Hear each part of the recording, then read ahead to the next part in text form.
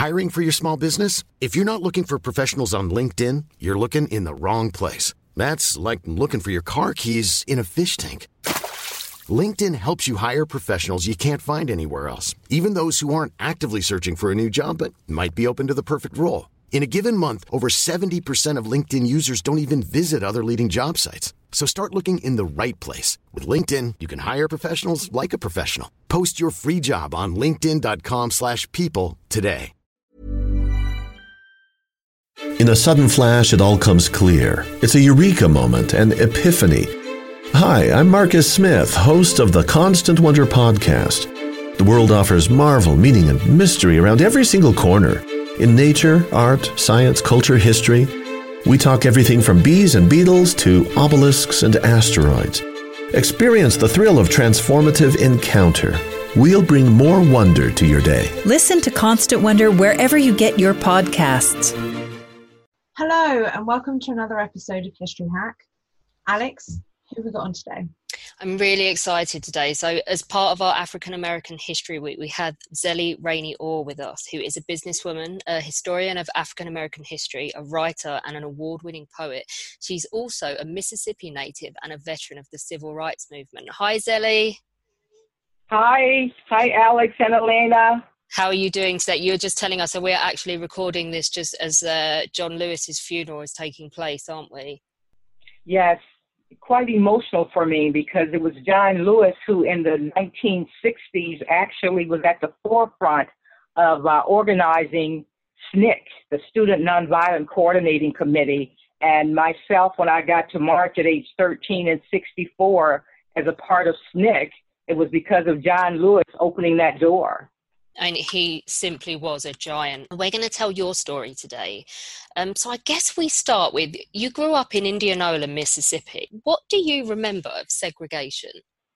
I remember that, everything was about the colored and, the signs that let us know where whites were permitted and coloreds, but more so going to the theater because there again, segregated facility. Blacks went upstairs and whites went downstairs. And I always wondered why I had to get my refreshments outside in the weather when whites, like we could see in the lobby, could get theirs, comfortably and in the weather in a good way, and we could not. So I remember that distinctively about the segregated facilities. And your elementary school was segregated, wasn't it? It was.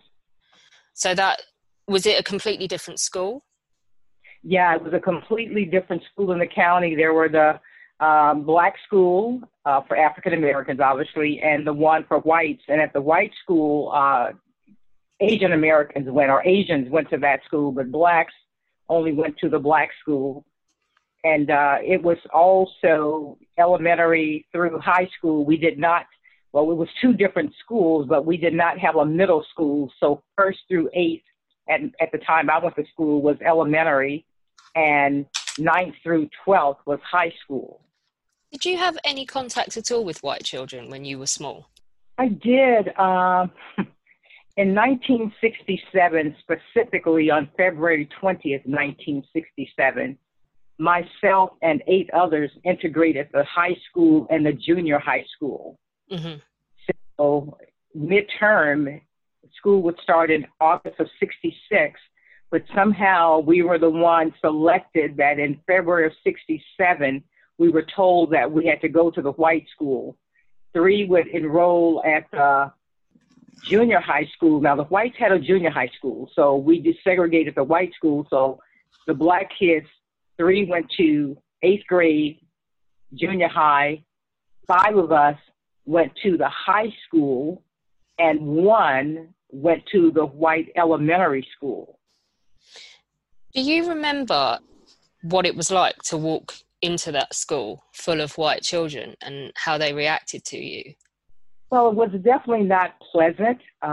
No one actually, at least for me, I didn't have an encounter physically, except in the lunchroom, and I stopped going because when we sat down with our trays, somebody would throw something, you might get a spitball, and you look up and the kids just laugh, so you never knew where it was coming from, even to just maybe say something to them about stopping.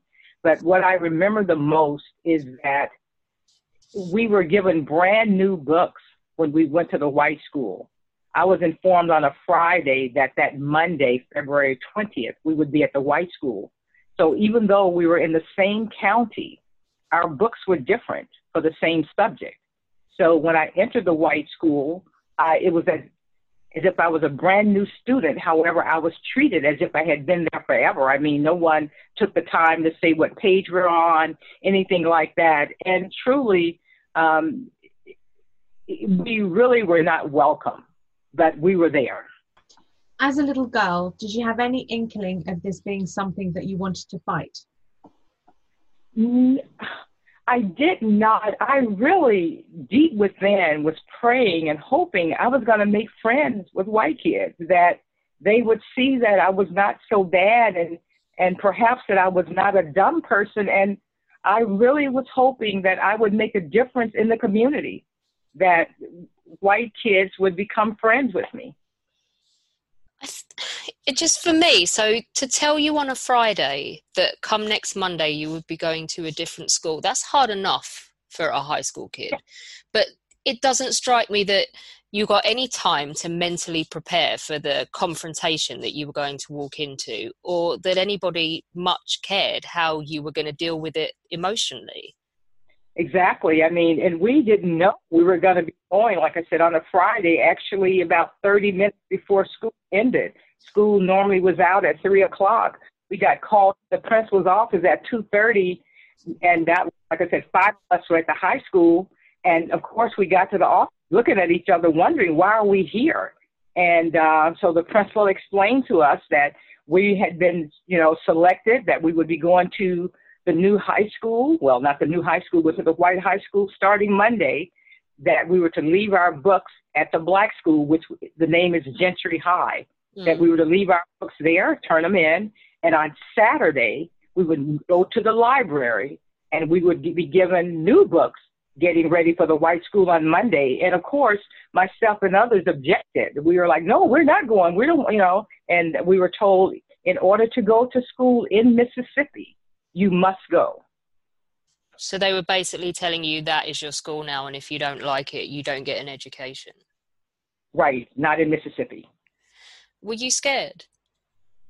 Yes, because again, no preparation, not knowing what to expect. But luckily, when we went, and there were 2 cars that took us over, like 5 of us in one vehicle, 4 in another, even though the high school and the junior high were one building.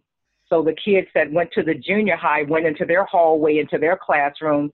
Those of us that were in the high school went to our classroom. Now, we just had numbers to be able to find the classroom. It wasn't like, people are waiting for us.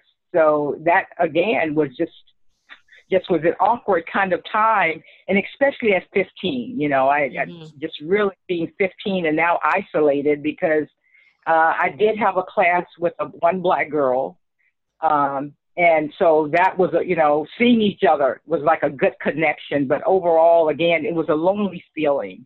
How long was it before any of the other children started to accept you? When school ended, the end of May, or around the 20-something of May, we did not go back again. When school ended, we were preparing to go back because we were then told that more blacks would be over there.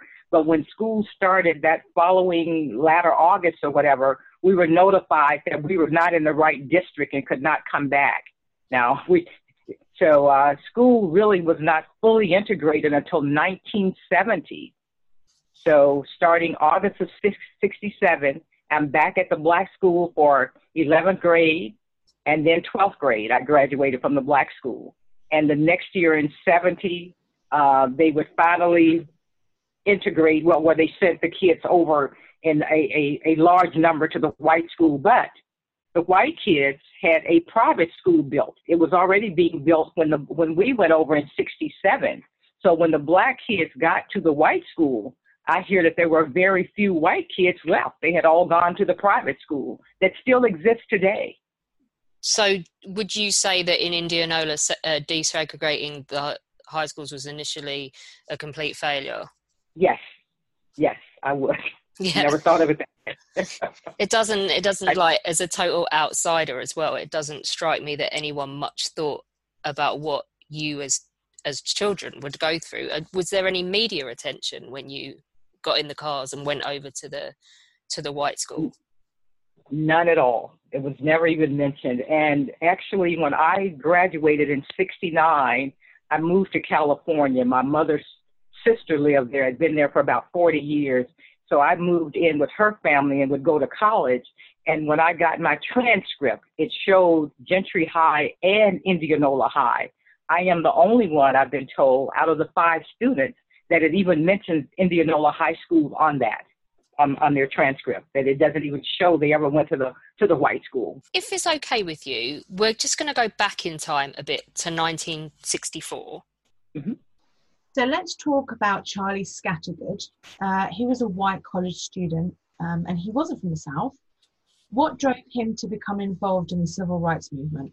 According to his records now, at the time in '64, he was a student at the University of the University of Washington in Seattle.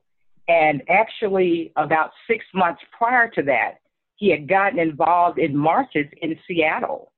And then he would go to San Francisco and march based on, they were trying to get jobs for Blacks at the Sheraton Palace Hotel. And it was there that he got jail for the first time, or he went to jail and had his jaw broken and everything. But anyway, according to his letters, I've got all of his materials, his memorabilia, as far as letters he wrote home to his mom that they collected. He said that he realized that something was wrong when Black people could not even be able to sit at the front of a bus. And I mean, this was in 1955 that Rosa Parks, of course, made a difference. But still in Mississippi in the 60s, Blacks could not vote, and segregation was still, just very fluid. So you've already mentioned Charlie was part of it's the SNCC, SNCC, isn't it? Which stands for?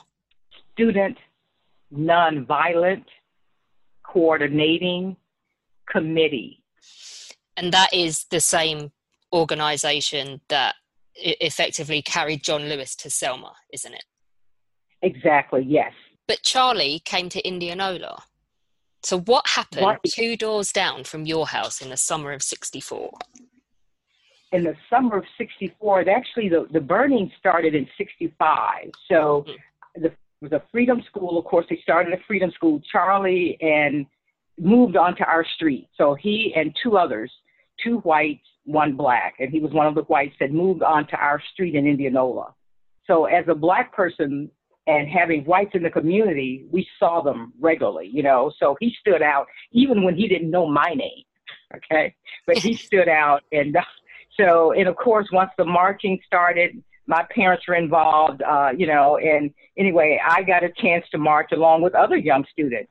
But when Scattergood came in '64, we didn't have the bombings until '65, and specifically March 5th, 1965, 4 buildings were burned in our city in one night, and one of those was a house 2 doors down from me. That's where Charlie and all had moved into that house, and it was owned by Mrs. Magruder, an elderly Black lady. They firebombed the house, and it burned to the ground. The fire truck came, and instead of putting it out, they claimed they could not get the fire hydrant. They couldn't get it, the water working properly. But we know that there was kind of their own way of resisting and intimidating us, to cause fear. So the short of it is I got to watch that house 2 doors down from my house burn. And to try and prevent the fire from spreading, the fire hose, the firemen sprayed the house next to Mrs. Magruder and including our house. So to watch that happen in '65 at 14, it was for the first time I realized that people really hated us. Just because we were trying for the right to vote, we weren't even trying to really integrate anything. Blacks were marching saying 1 man, 1 vote. I have to ask, Mrs. Magruder, you said Irene Magruder was an elderly black lady, and she did what many, many people did at the time, didn't she? Which was let people move into her house, let people come from elsewhere, like Charlie, like Martin Luther King did in Selma, find a house, find someone willing to put you up, feed you while you go about marching and campaigning and protesting. Did you know her well? I did, yes.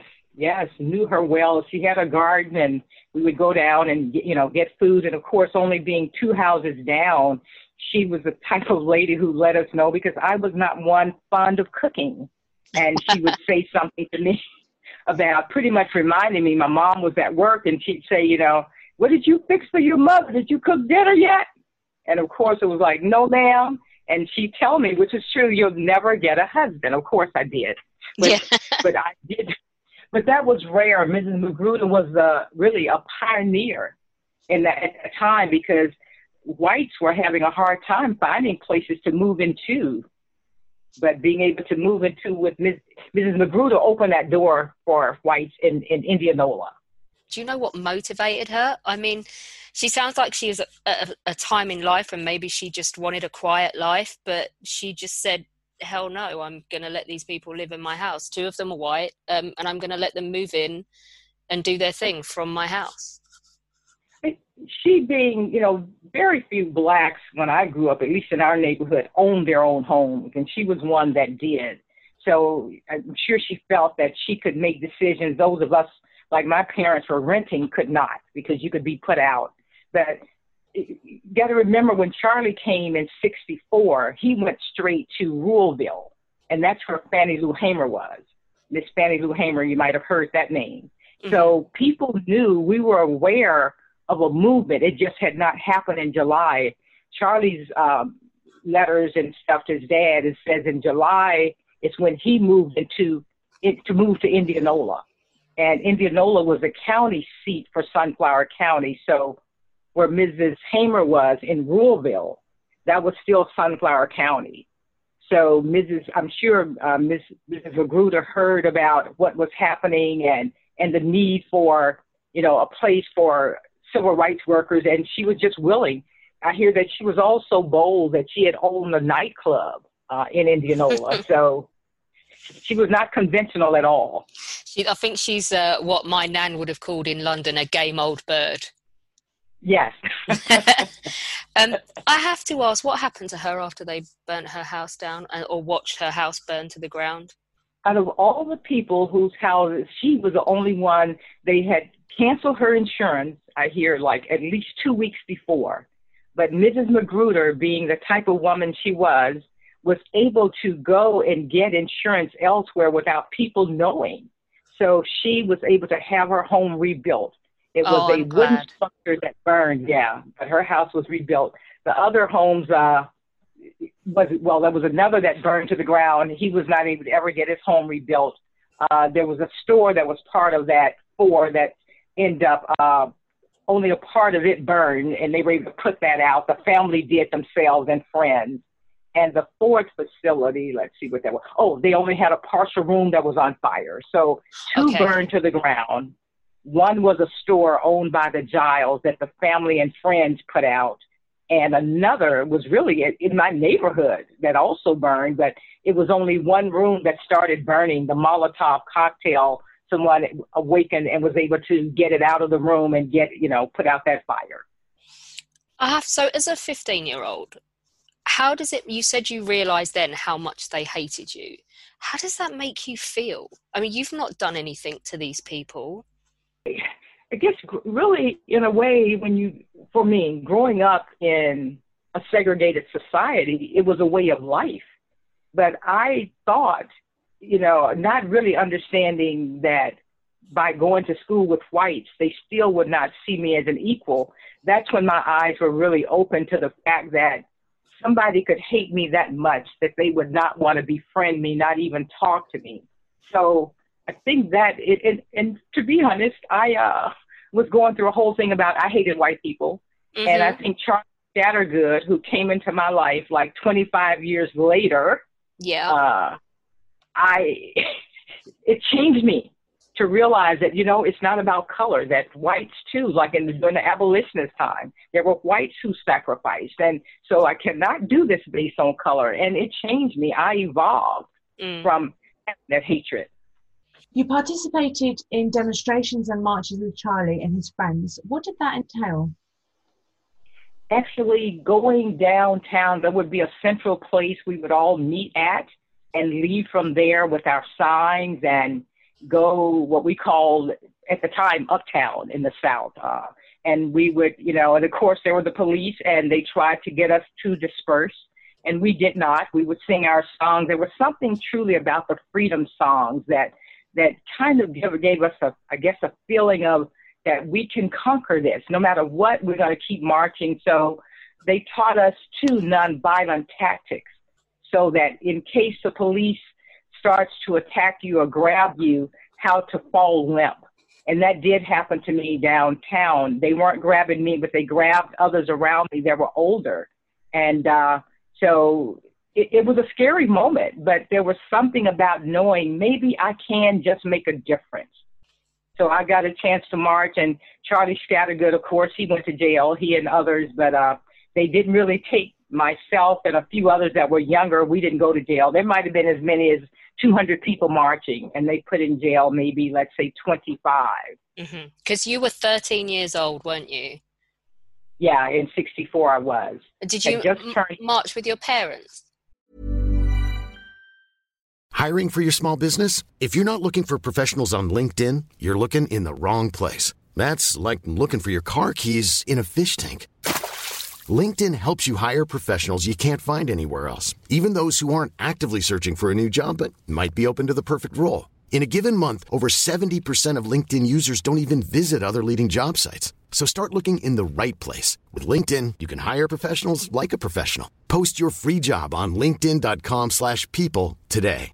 Quality sleep is essential. That's why the Sleep Number Smart Bed is designed for your ever-evolving sleep needs. Need a bed that's firmer or softer on either side? Helps you sleep at a comfortable temperature? Sleep Number Smart Beds let you individualize your comfort, so you sleep better together. J.D. Power ranks Sleep Number number 1 in customer satisfaction with mattresses purchased in-store. And now, save 40% on the Sleep Number Limited Edition Smart Bed for a limited time. For J.D. Power 2023 award information, visit jdpower.com/awards. Only at Sleep Number stores or sleepnumber.com.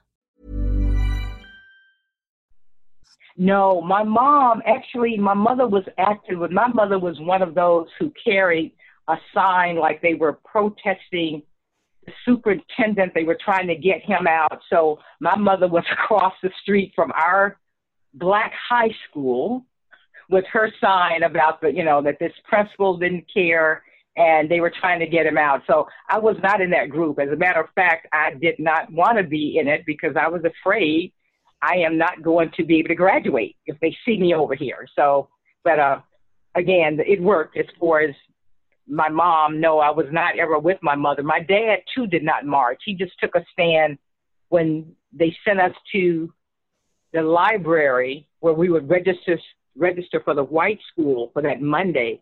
My dad was the only man in that group of 9, children going, and with our parents, he was the only man to show up for that. He wanted to see you go in. Yeah. I mean, he showed up for when we had to register, he didn't get to go that Monday, but he showed up to make sure they understood, like he said, that his presence was important to him. Did your parents ever stop you trying to participate at such a young age? No, not at all. Our street, the community I lived in, was called Bear's Den, just like the bear. Mm-hmm. And we started saying we were we were strong. And actually was called Bear's Den because a black lady, a black man in the community owned about 4 or 5 houses, one that my parents rented. And supposedly about 15, 20 years earlier, when a carnival came through and he challenged, you could wrestle the bear, and he actually wrestled the bear and supposedly threw the bear. And so when I grew up, It was called Bears Den. So we say to this day, there was a special strength we had. So my little community, we were the ones whose parents were not well educated. And I don't guess they felt they had as much to lose. So almost everybody in the community was involved. You've mentioned feeling fear. How scary was it? Yeah, it was scary. Well, we had a phone. Matter of fact, we got it when I was 12, so I was 7th grade that year. And, you know, we would get phone calls, and with the threat of, you know, if you don't put that nigger lover out, what's going to happen? And, of course, you got so that we were afraid to even answer the phone. I could speak and say that. It was like, oh, my God. And once they started really bombing and burning, we realized these are just not threats anymore. This is stuff that can really happen.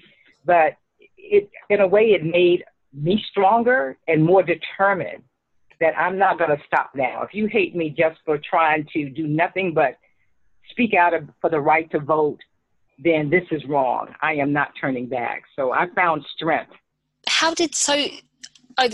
We've been talking about how the town reacted, because your protests were non-violent. But the reaction was savage, wasn't it?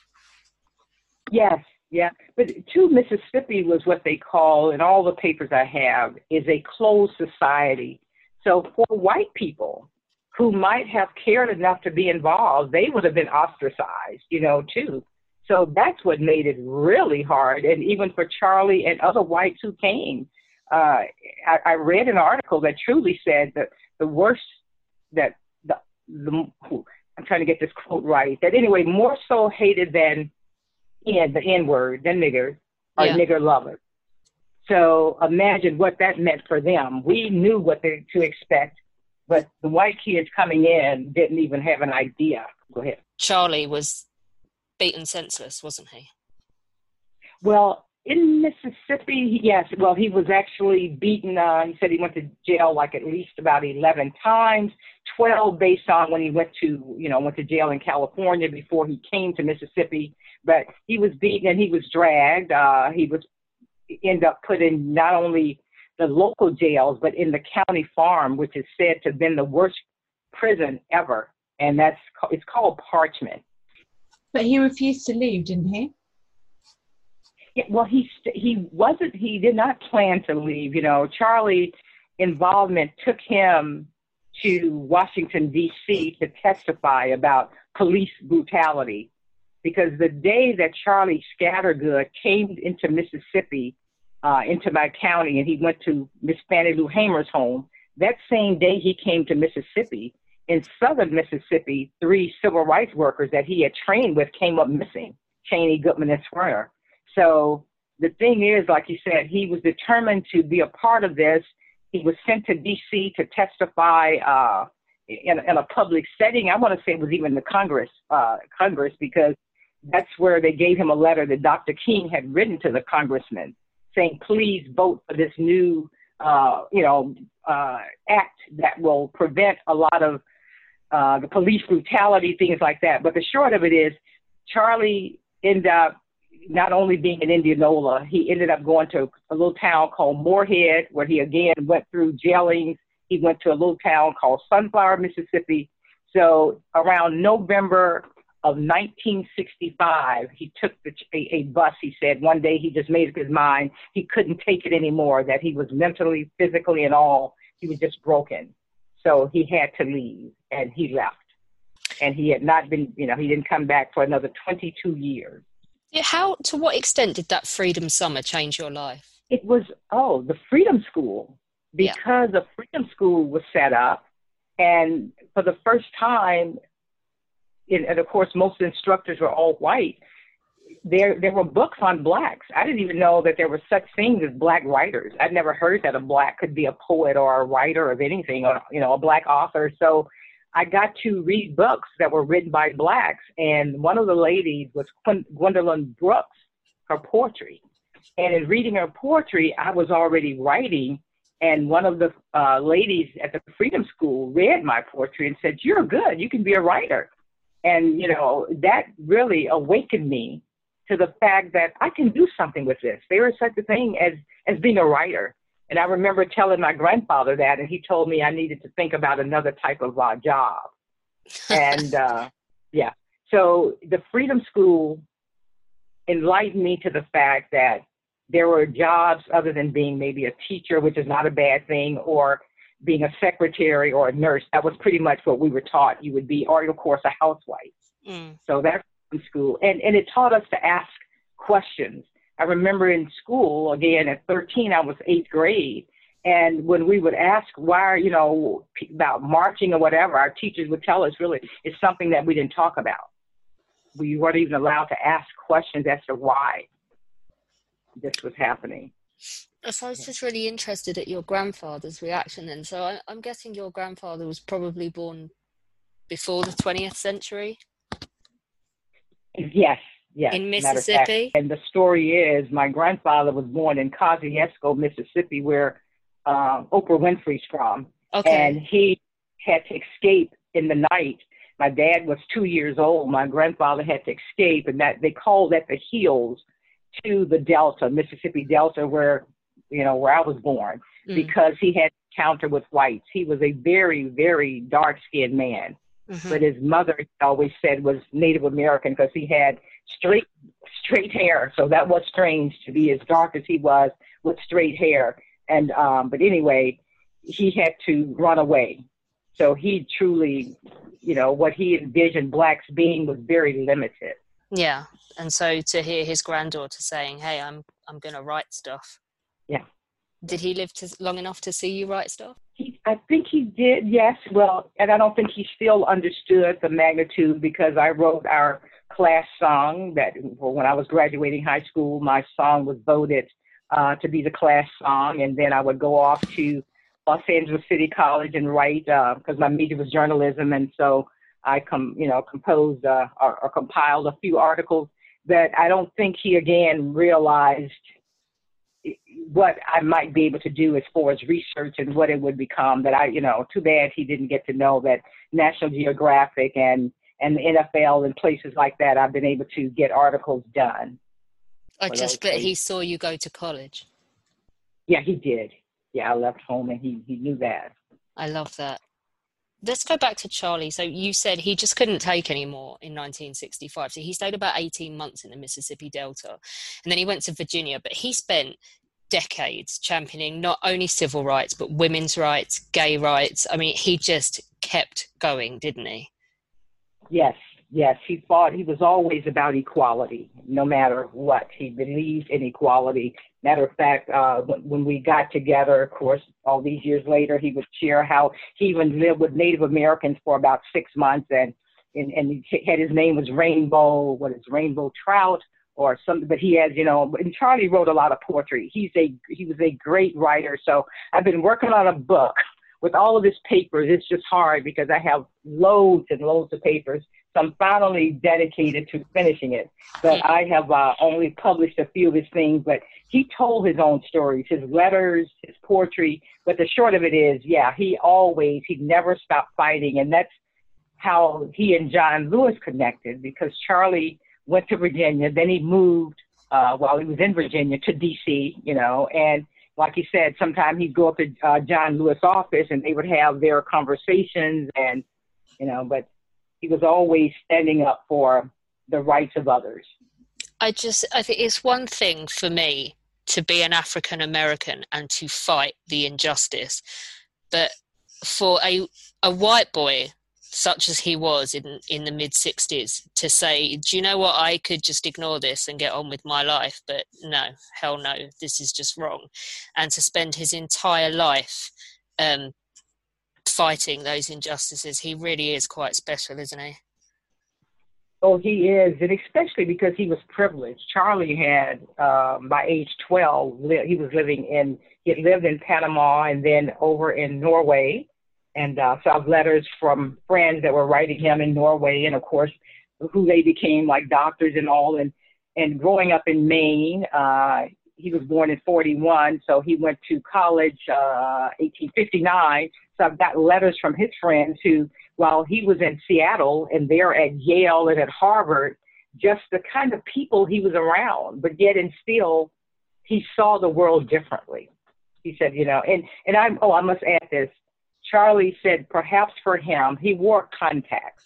Matter of fact, he had glass contacts in 1957, 58. And he said, so he had a problem with his eyesight. He said that could have been for him what made him realize by being different how people can be treated. He said, because, he used to wear the big glasses, and then all of a sudden he got contacts, and they were glass at the time, and such a different look that he had. Yeah. And to see the letters where he's writing and saying, I was speaking and I was talking to sometimes, this girl, and she's like, He's up here. She didn't know who I was. And then later on, of course, he is became such a handsome gentleman. So what happened in 1998? In 1998, he moved to Georgia, actually in August of 98. He and I started talking in 97, seriously, where he had contacted me, and I was, had just got out of, 26 years of marriage, and I I was no longer with my husband for a year, and Charlie called up. And actually, I met Charlie again when Charlie came. Let me get this straight. Let's just say this. But anyway, Charlie came back to Mississippi in 86. And I had moved in and bought a nightclub. So he came into the nightclub, and he said he was Charlie Scattergood, that he was meeting people anyway, that they had given him my name, and he was looking to meet Zelly. He said Zelda Rainey. And I said, I'm Zelly. And he said, I'm Charlie Scattergood. And I just reached out my hand. I said, Charlie, oh my God, I remember you. And anyway, he told me, he said, I fell in love with you that day. He said, because you said thank you, and nobody had said thank you. And so anyway, we did not talk again. I did hear from him through a letter, but the short of it is in 98, he said, he moved to Atlanta, and we were going to get married that May of 99. We were already making plans, and unfortunately he was killed, but he was here long enough to where we got a chance to vote together. Now that was special, because it was almost like our lives became full circle. He and I got a chance, he moved in with me, and name on the lease, a true man, and voting time, we went to register, and we got a chance to vote together. You've told me previously what happened when he first kind of asked you out, and you've mentioned, you for a long time hated white people. And what did he say to you? Because you were a little bit reticent, were you? You were like, well, he's a white guy. Yeah, because I had gone through working in corporate America and was always having to fight a battle about, jobs that we didn't know were being posted.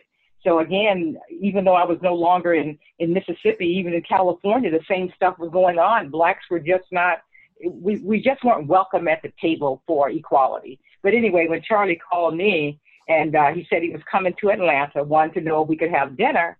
But I know it was kind of like, because I had told him, he's like, how are you? I go, well, kind of going through it, I'm no longer married or whatever. And he's like, and he got real quiet. And that's when he said he was coming to Georgia. Could we have dinner?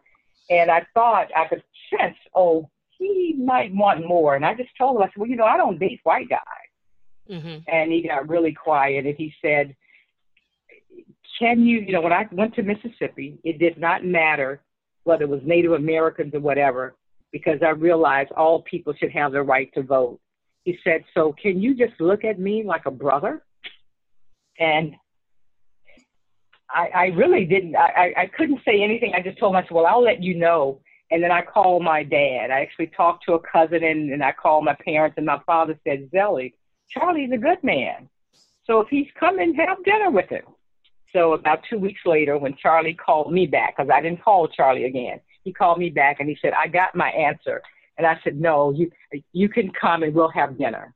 And that weekend, it was love at first sight, and he asked me to marry him. Oh, that's just amazing. And he was tragically killed in a motor vehicle accident, wasn't he? Before you had a chance to marry. Right. February 9th, 1999, got up and went to work and never came back home again. I'm so sorry. It seems like not a fitting end to someone who was such a force, a life force for something so innocuous. It really hurts. What do you think he would have made of recent events and of the Black Lives Matter movement? I think let's put it this way, because Charlie understood what blacks were going through just from his experience from Seattle to San Francisco to Mississippi. I think he would say, I understand what they're saying. It's true, all lives matter, but certainly blacks have not ever been treated equally. So the issue is trying to just say, hey, look, please look at this too. Blacks do matter. I think Charlie would have been supportive, and he would have stressed what he understood as to why blacks had to say, look, please look at us. Because if we keep saying all lives matter, and I think this is what he would have said, then blacks will still be in subservience. Inequality would still exist for blacks as a whole. Do you think he'd be sad that it was still necessary to have such a movement in 2020? Oh, certainly. Yes, no doubt about it. And I think he would be hurt realizing that all that he went through and so many others, still people were having to fight just especially for the right to vote. You know, for a fair election is all people, or at least people I know, are asking for. Just give us the opportunity for a fair election. One man, woman, one vote. That's all. And we can't even get that because now it's, you know, the right to vote is being suppressed. Can I ask something of you? And you can say no. I was going to ask you if you would be so kind as to read a poem that you wrote. Okay. The poem is entitled No Greater Love. It matters not the battle's name, the call that came today for someone's son, somebody's daughter, to journey far away. On foreign soil in desert sand, midst the turmoil of war, one soldier falls, his dreams subdued, beneath a shimmering star. She kneels beside him, then marches on with stars and stripes held high to a victory which knows neither color nor gender or the fear in the enemy's eyes. From dawn till dusk and dusk till dawn, a courageous vigil they keep, each marching to a different drummer, the vanguard for peace. I think you're right. I think Charlie would have been immensely proud of that poem. Zelly, thank you so much for coming on to share your story with us about the civil rights movement, and also as well to just tell as many people as possible about Charlie and about what he did and spent his life doing. Because like you say, a privileged white boy decided that it just wasn't good enough, and he spent his life bucking against it. And I think he's so special, and you too are so special, and thank you. You're welcome. Make sure you tune in tomorrow when we will be joined by entrepreneur and historian and Selma, Alabama native Mark Peterson. He sat down with us and gave us just a fantastic rundown of the career of Martin Luther King and of events in Selma and how they impacted his life and his family's life going forward, and how he tries to continue the work that Dr. King started. He really is just so eloquent and brilliant, so don't miss it. Don't forget, you can become a patron of History Hack for as little as $1 a month. Just go to www.historyhack.podbean.com. It will help us keep going in the aftermath of the coronavirus, and we would really appreciate it, as we would love to do so. Cool fact, a crocodile can't stick out its tongue. Also, you can get health insurance for a month or just under a year in some states. United Healthcare short-term insurance plans, underwritten by Golden Rule Insurance Company, offer flexible, budget-friendly coverage for you. Learn more at uh1.com.